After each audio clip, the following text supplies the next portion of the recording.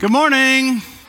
Man, I hope you're doing well. I just want to call attention to these cards, and not for the reason you think. I know you've just heard all the Christmas Eve. All the Christmas Eve services are on there. I think that's awesome. But at the very bottom, there's this little thing right here that says, I want you to know, December 26th, all of our services are online on December 26th. So do not come here, okay?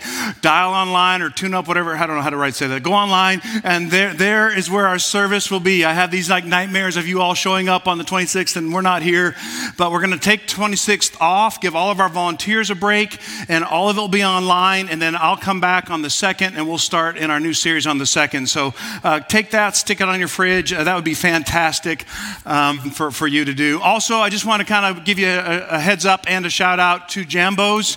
Man, what a great job you all are doing. And so if you're not familiar with QR code, you can take your phone and open the photo app, and it will automatically scan this. And then you can go and order the pajamas for the kids in foster care. We want to do that. The boxes are already overflowing. Our big push for it is next Sunday. All the kids that are coming to church are coming in pajamas. I'm going to be preaching in pajamas. I'm just kidding. All that kind of stuff. No. It's not about your sick fantasy. Okay, no, it's not going to. So pajamas are all happening. And so that'll be awesome. And man, it's just so exciting. It's one of these times when we get to do it right. We get to do the right thing. And I'm so excited to do that with you. And you all have been so generous. And it's actually been overwhelming. So thank you for that. So Lord, thank you so much for this day and these beautiful people. And thank you for this moment in time with you. Lord, every time we come to this service and this church, whether we're online or right here live, we believe you could change a heart or life. It could be mine.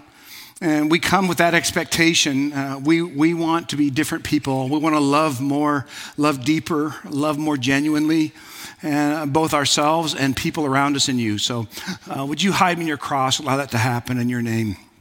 Amen. Man, if you haven't swung by the collective, you should. We have a resident who just hit it out of the park with all of her designs this year. And she just got this whole fresh stuff in of designs. And if you have anything, go by and just tell her she did a great job. That'd be great. So I don't know if you've noticed, but everybody seems to be a little cranky this year. It certainly is true for me. I went to the senior adult party this week. And I use that term loosely. But we went to the senior adult party. And you know what I walked away with? A fruitcake. Yeah, so I won't be going back. I'm not going back there. So, if you have a tire that's missing on one of your vehicles and you're trying to prop it up with cinder blocks, but you're one cinder block shy, I have a fruitcake that you can take and just put it right under there, have your car up. That'd be fantastic. It's not just me. I read this story this week. I don't know if you saw it, but somebody set the Christmas tree in front of Fox News on the big plaza. They set it on fire. I mean, who burns down a Christmas tree? I mean, that's amazing. They just burned down a Christmas tree. I think that's, and then I did further research. You know what I learned? Mistletoe is actually a parasitic plant. Did you all know that?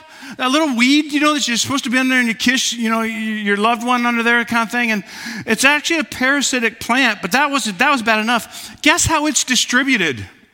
Bird droppings. Yeah, bird droppings. You think about that next time. Merry Christmas, You think about that next time you gather your special someone under a piece of mistletoe and you look up and think about that parasitic plant and just think that nasty plant was birthed by passing through a bird's area. So that's how that got to be there. So Merry Christmas, everybody. That's just fantastic. So this time of year can make people feel cranky in spite of any of those reasons. They got shorter days. The kids are out of school. So if you have two parents working in the home, you got to figure out childcare. There's additional financial pressure going on. And of course, add to it the great divide in our country over, well, just about anything you want to talk about. We're going to be divided over that. That's also going on. And so I introduced a word last week that's been sort of going to be our hermeneutic that we're going to use to interpret all of this season. And the word we're using is the word languishing. And here's what languishing means. Languishing means to suffer from being forced to remain in an unpleasant place or situation. Doesn't that sound like the past year and a half? We've sort of been languishing. Surely if we had time to share, all of us could share a season or a point or circumstances for why we're languishing even in our world. A person who may feel stuck in a marriage, or the marriage that's unhealthy or maybe declining, or perhaps one where trust was lost, that person feels like they're languishing. Or a teen in a home where they feel misunderstood or devalued, or parents don't feel like they can understand their teen. That feels like a languishing season. A person who feels betrayed by a very close friend, that feels like languishing. I was thinking about people fighting illness or disease, and you've met more medical professionals than you care to meet in this season of your life. That can feel like languishing as well. Or how about a couple trying to get ahead financially, but every time they sit down to do the bills, the financial bills are higher than the money. And then you add Christmas to that. It feels like a languishing season. I'm aware of another one. So holidays especially are times for those of us that have lost a loved one. During the holidays, that grief can come rushing back in on us, and it feels like languishing. For my own world, you know where I feel like I languish at Christmas time? Spiritually. I feel like I can languish spiritually. I know I'm such an amazing pastor. I mean, who languishes at Christmas? This guy, I don't know. I had a pastor friend call me this week. He said, Tom, I've been languishing this whole month, or it's been a long month, and it's only December the 8th. And it's true. The stretch between Thanksgiving and Christmas is demanding one in church world, and extra services and special guests and the power of the incarnation, all that kind of stuff. And add to that social gatherings, preps for Christmas. And it can just feel like I'm forced to remain, if you will, in an unpleasant situation. And over the years, I've learned this is a season where I have to be sensitive to that part of my soul. So however you experience this season, I would bet something we have in common is there's some area, some languishing going on in your life. And we're using this year our languishing, these circumstances, for those of you who've been around a while, almost like a gateway crisis. We're using the languishing to view a very familiar Christmas story, and we hope that it'll open our eyes to the story. So last week we looked at Zechariah, who was in this season of languishing. He and his wife Elizabeth were praying for a child for most of their lives, and God finally answered the prayer. As they were well up in years, he gives them a son. And in this story, we discovered there actually is a cure for languishing. And it's hope. Now, I'm not talking about hope like I hope it snows. I'm not talking about that. I'm talking about hope with teeth. I'm talking about hope that's got some substance to it. The way we defined it was this, is hope is the confident expectation of what God has promised and his faithfulness to keep those promises. That's the kind of hope we're talking about. So on that first Christmas morning, initially there are just three characters involved in the story. Before the shepherds, before the wise men, you have two of those characters who get a lot of attention, and the third character doesn't get much attention at all. Of course you have Mary, the beautiful mother of Jesus, she's there. And of course you have baby Jesus, and he's gonna get a lot of attention. But then you have our cranky character of the morning, Joseph. Joseph doesn't get much attention, and he got a raw deal in the story. Let me show it to you. This is how Jesus the Messiah was born. His mother Mary was engaged to be married to Joseph, but before the marriage took place, while she was still a virgin, she became pregnant through the power of the Holy Spirit. Now we Christian people, we hear that and we're like, yeah. I mean, there's no response anymore, is there? I mean, you hear that, you're like, yeah. That sounds about right. You know, really? Let's go back. Let's not jump ahead. Joseph had to be devastated. Let's remember Joseph. He didn't have the New Testament to read. He'd never seen a Christmas show for his kids to be in. He'd never watched anything Christmas on TV. All Joseph had to interpret what was going on was what was happening right in front of him. His fiance comes, I'm pregnant. How would you feel? For some of you, this story is pretty close to home because it's part of your story. Joseph felt exactly what you would feel. He felt devastated, betrayed, cheated on.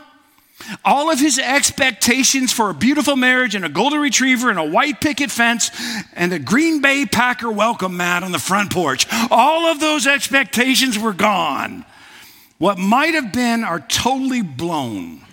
Joseph is wrestling with all the emotions of that moment. And then Mary has the audacity to say something utterly ridiculous. It's okay. It's from the Holy Spirit. I know you don't think you should laugh at that, but that's exactly what happened. I mean, who buys that? Who is actually going to believe that? So, here's Joseph getting this information, and he's like, it's okay. Don't you think it'd make you a little cranky? It's not you. It's God. God is the one, that's how this happened. And Joseph doesn't believe her. Neither would you, okay, if we weren't as well-versed. It's bad enough Joseph might think you cheated on me, but now you're treating me like I'm dumb. Like this is crazy. He's sad, betrayed, embarrassed, and I'm hoping I would be a little angry about this. And now we get our first glimpse into Joseph. Joseph, to whom she was engaged, was a righteous man and didn't want to publicly disgrace her, so he decides to break the engagement quietly. Legally, engagement in Joseph's day would have had the same binding effect of marriage in our day. Joseph, before anything happens, despite all the options available to him, he decides to do an upright thing. Nobody would have judged him for disgracing Mary. Everybody would have said, yeah, she deserves everything she gets. He has the power to turn this into some kind of public spectacle, but something about the man, something inside the man causes him to choose not to do that. As he considered this divorcing her quietly, an angel of the Lord appeared to him in a dream. Joseph, son of David, the angel said, do not be afraid to take Mary as your wife. Actually, the child within her is conceived by the Holy Spirit. Pause. Here we are with the languishing proposition of this story. Don't miss this. If Joseph signs on to what the angel has said in his dream, he is signing on not to end his languishing, but to actually begin a lifetime of languishing. That's what he's agreeing to. He's choosing to languish, to suffer from being forced to remain in an unpleasant place or situation. The angel's asking a lot of him. Joseph, don't worry about how your parents will respond when you tell them. Don't worry about how awkward it's going to be every time you go home. Joseph, don't worry about people's perceptions and what they're saying. Joseph, don't worry about your reputation, your business, and all the implications this might have on your business. Joseph, don't worry about carrying the doubt the rest of your life that maybe Mary was lying and maybe you ate bad pizza and that's why you had that dream. Joseph, take on a lifetime of abuse and rumors and gossip about you, your wife, your son, and your family. And add to all of that, what is already an incredibly difficult situation, the angel puts one more piece of vital information that will make Joseph's situation even more difficult. Look at it in Scripture. It says that she will have a son, the angel speaking. You are to name him Jesus. Why? This son will save his people from their sins. And Joseph, the good Jewish man that he is, has these bells going off. All of this occurred to fulfill the Lord's messages through the prophet. Look, the virgin will conceive a child. She will give birth to the son, and they will call him Emmanuel, which means God is with us. And Joseph has an oh snap moment. Not only is he being asked to languish circumstantially, now he's got to languish spiritually. Because now Joseph understands he will be responsible for raising the Messiah. Can you imagine?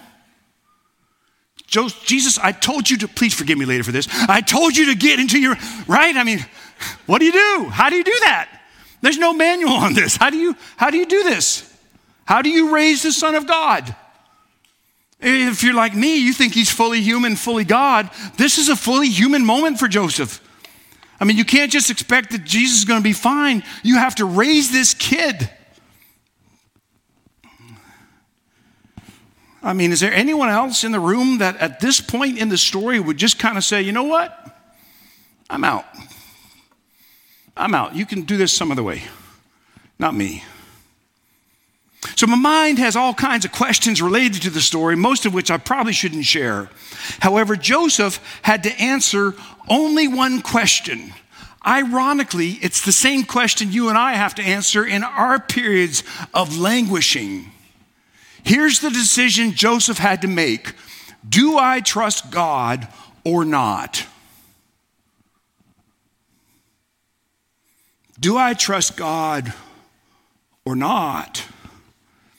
See, our response to that question will determine a great deal about our languishing periods we're in. Oh, is God still in control of the situation, or has it all fallen apart somewhere? Will we trust what God says about love? Will we trust what God says about forgiveness? Will we trust what God says about our bodies, or about our identity, or about a plan and a purpose to our lives, the good and the bad? Do I trust God or not? Joseph has to decide, and as we'll get to, you have to decide as well. Here was Joseph's decision in Matthew chapter 1. When Joseph woke up, he did as the angel of the Lord commanded, took Mary as his wife, and Joseph named him Jesus. If you're an underliner in Scripture, that's the one to underline. Because in that moment, Joseph decided. Joseph decided. He decided to trust, knowing it would be painful. Did you hear what I said? This is not popular to sell in modern church. He decided to trust, knowing it would result in personal languishing, suffering from being forced to remain in an unpleasant place or situation. To be honest, I'm a little wrecked by Joseph this year. There's a lot about this guy I admire. He's bringing this loud, convicting lesson from the place of languishing to me this year. To those of us really who are living in a languishing time, he's setting an example, a way forward, a light for a dark path in a world that desperately needs to hear his message. Have you noticed we're part of a culture where everybody's trying to place responsibility on someone else? Have you noticed that? Hello? Okay, thank you. So that's going on. Surprisingly, Joseph, of all people in the Christmas story, may be bringing one of the most important lessons of Christmas this year. What's the lesson? Something doesn't have to be your fault to be your responsibility. How refreshing would it be to turn our televisions on and for someone, anyone, anywhere to say, you know what? It's my responsibility. I'll take care of it. And that's what Joseph does. He raises Jesus. He teaches him his trade. This is how you make a chair. This is how you build a house. He cares for him. They go fishing together. All the things you'd expect between a father and son.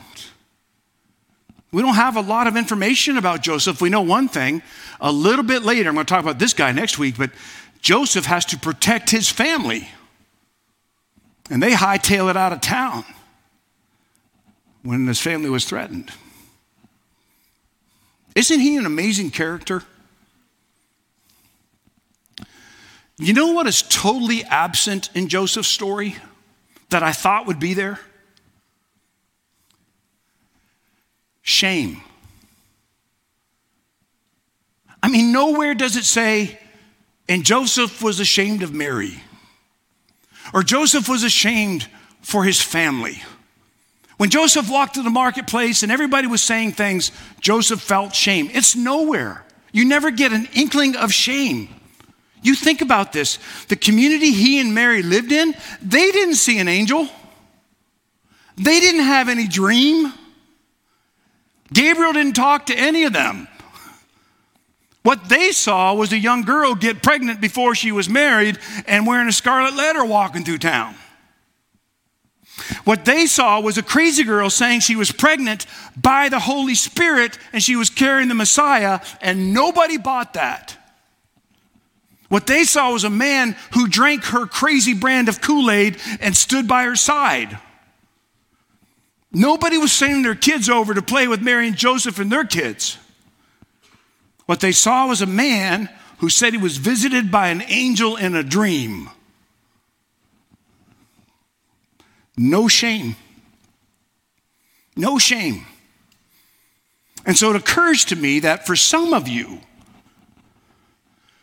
the languishing that you are a part of in your life is actually centered on shame. Which now we have a disconnect. How can you and I be languishing in shame, but there's no shame in Joseph? Shame usually comes from one of two places. See if you agree. I think shame comes from bad decisions that I made, or shame comes from a bad decision someone else made that impacts me. Fair? But for Joseph, no shame. Maybe you relate to some of what Mary must have been feeling. Maybe you relate to someone else Joseph must have been feeling. Maybe you feel judged by your community for a past and it's producing shame. Maybe you feel your mistake or mistakes are always with you. It's producing shame. Maybe you made a mistake. The person you live with keeps reminding you that you made a mistake. And so shame is always with you. Maybe you carry a string of failed marriages and you carry shame. Maybe you have a record of giving into an addiction. Nobody believes you're going to stay true to what you said you were going to do. And so you carry shame. And this is the worst one. Maybe for some, you have a private behavior nobody knows, but you know. And you carry shame because you never feel like you're being real. Now, I want to make a delineation here between guilt and shame. I find guilt can be helpful in my life. Shame is never helpful in my life. Let me tell you why. Guilt is more about the what. Guilt says, boom, that's a balloon, everybody relax. Guilt says, everybody, okay. The safety guys just had heart attacks. Guilt is about the what. Guilt says, what I did was bad. Shame is about the who. Shame says, I'm bad. Do you see the difference? Guilt's about the what. Shame is about the who. Guilt is, I wronged you. Shame is, I will never be good. You see the difference? Shame says what I did was wrong. Guilt says what I did was wrong. Shame says I'm a miserable wretch and I'm terrible. Listen to me. Shame is almost never helpful, and most of the time is toxic. And if you're languishing in shame, or your home is languishing in shame, I promise you poison is spreading in your home. Why? See, we all would agree we live from an identity or sense of self. And it gives us a belonging in a community. That's what we all do. Purpose in life. Shame says our identity is bad. Therefore, I have to pretend I'm something I'm not. I've got to fool you so you don't know who I really am. I'm bad. I'm unlovable. I'm irredeemable. And so as a result of that, we live out our identity in a lie, and surprise, surprise, we live badly. Joseph had no reason to feel guilty, but he had a ton of reasons to feel shame. Before the angel and after the angel, but we hear none of it. Nothing about his shame. There's no shame in him. And I like him for that. I'd like to have a conversation with him. I wonder, do you think it might have something to do with his willingness to take responsibility for something that wasn't his fault? Hear me out on this. I wonder if Joseph knew, as he looked at his baby boy in the manger when it was just the three of them, I wonder if he knew that one day his son that he would raise would choose to do the exact same thing. The baby, his son, in about 33 years, would take responsibility for something that wasn't his fault as well. And as a result, those of us languishing in shame right now would be given the opportunity to be free. Because that's exactly what Jesus did. Jesus became this perfect sacrifice for imperfect people like me and like you. Jesus took responsibility for something that wasn't his fault. And I've read a passage this week that I've read 100 times, but I never paid attention to this phrase. Let me share it with you. And let us run with endurance the race God has set before us. We do this by keeping our eyes on Jesus, the champion who initiates and perfects our faith. Because of the joy awaiting him, he endured the cross. Read it with me. Disregarding its shame. So don't miss this. Because Jesus is hanging on a cross. You and I understand all that, and we admire him for it. Not in his day. They didn't get it. They're just another criminal up there. You know what? I think that's Mary and Joseph's boy. I told you he was nothing. He came from nothing. He's dying as nothing. Do you hear it? Come on, can you hear it? Because people are mean. People are evil. And he's hanging on the cross, but Jesus is hanging there somehow disregarding its shame. And another translation, I like this one, it's scorning. I like scorning because I think it's on this word we gain some insight into Joseph, into Jesus, and into ourselves. You see, Jesus was able to disregard the shame of a criminal dying by a crucifixion. He was able to scorn the shame of that experience. How? Because he surrendered to his Father's will. Do you remember? Not my will, yours be done. Joseph has a dream, and he surrenders to a father's will, and he takes Mary to be his wife. And that, friends, is true for Joseph, it's true for Jesus, and it can be true for you. Make no mistake, everybody's guilty. We got more guilt in here than COVID.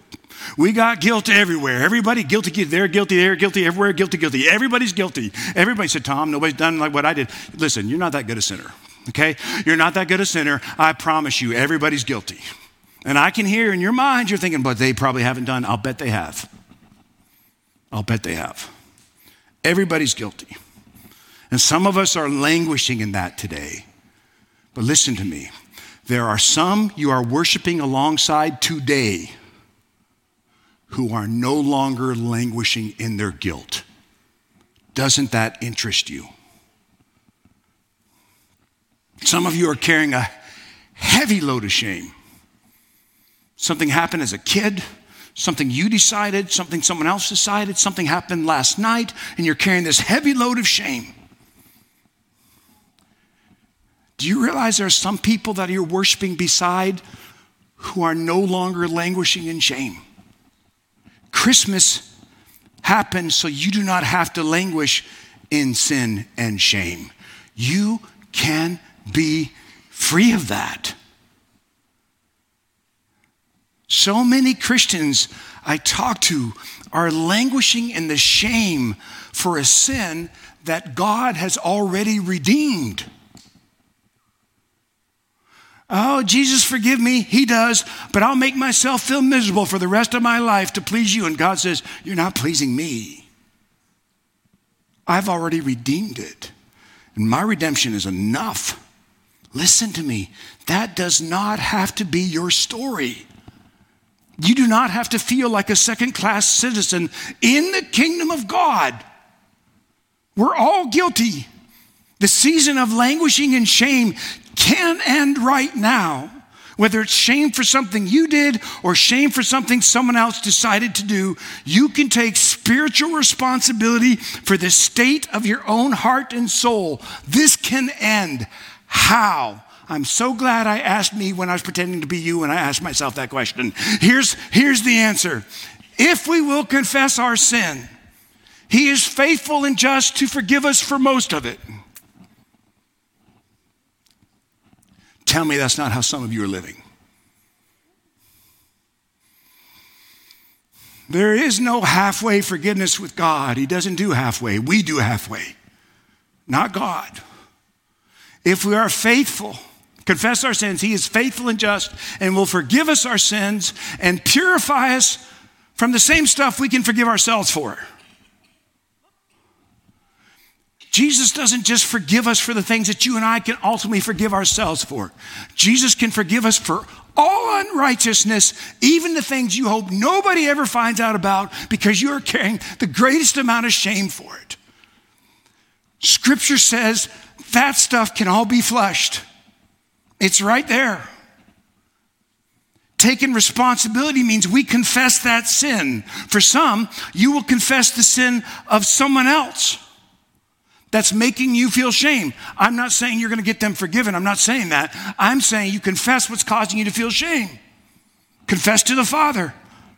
Go ahead. Give it all to God through confession. And once that confession is done, you come to the same point that Joseph came to and Jesus came to, and you're going to have to answer the same question. Will I trust God or not? Oh, but Tom, I did this. Will you trust God or not? You're right. What you did was probably terrible. I did terrible things too. That's not what I'm debating. What we're really debating is whether or not God's redemptive power is enough. Will I trust God or not? Oh, but she hurt me when she did it. Will you trust God or not?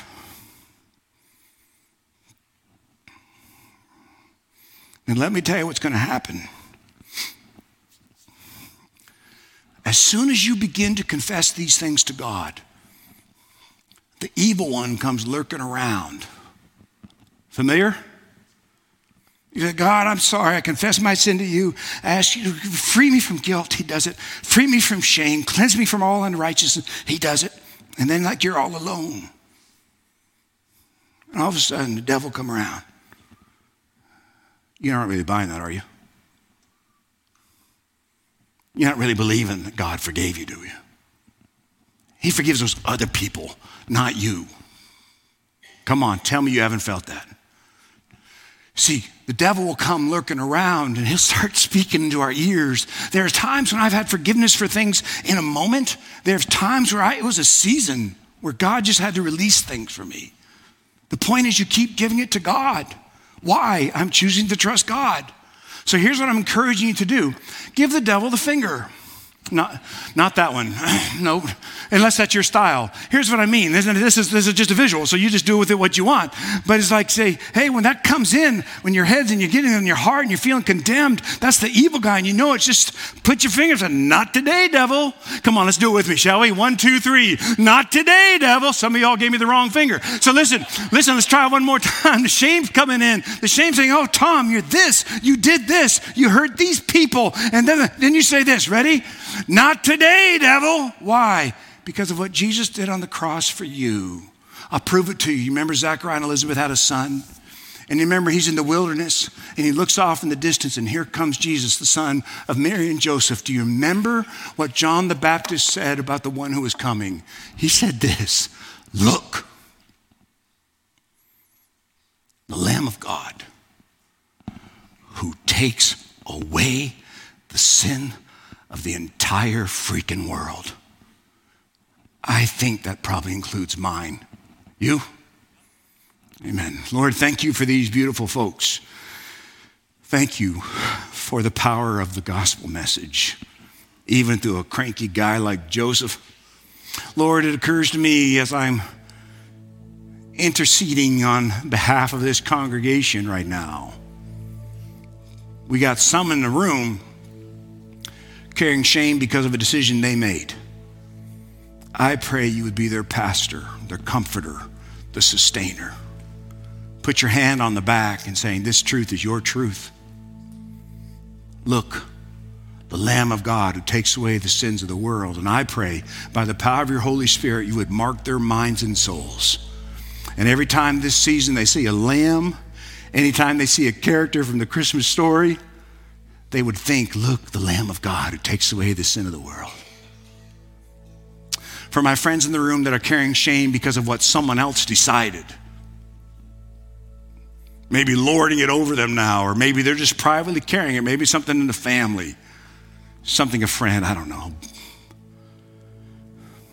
I pray when those feelings come in, when that condemnation begins to settle on the core of who they are, not today, devil, not today. And as they think about the person who's caused them pain, look, the Lamb of God who takes away the sin of the world. Help us to trust God.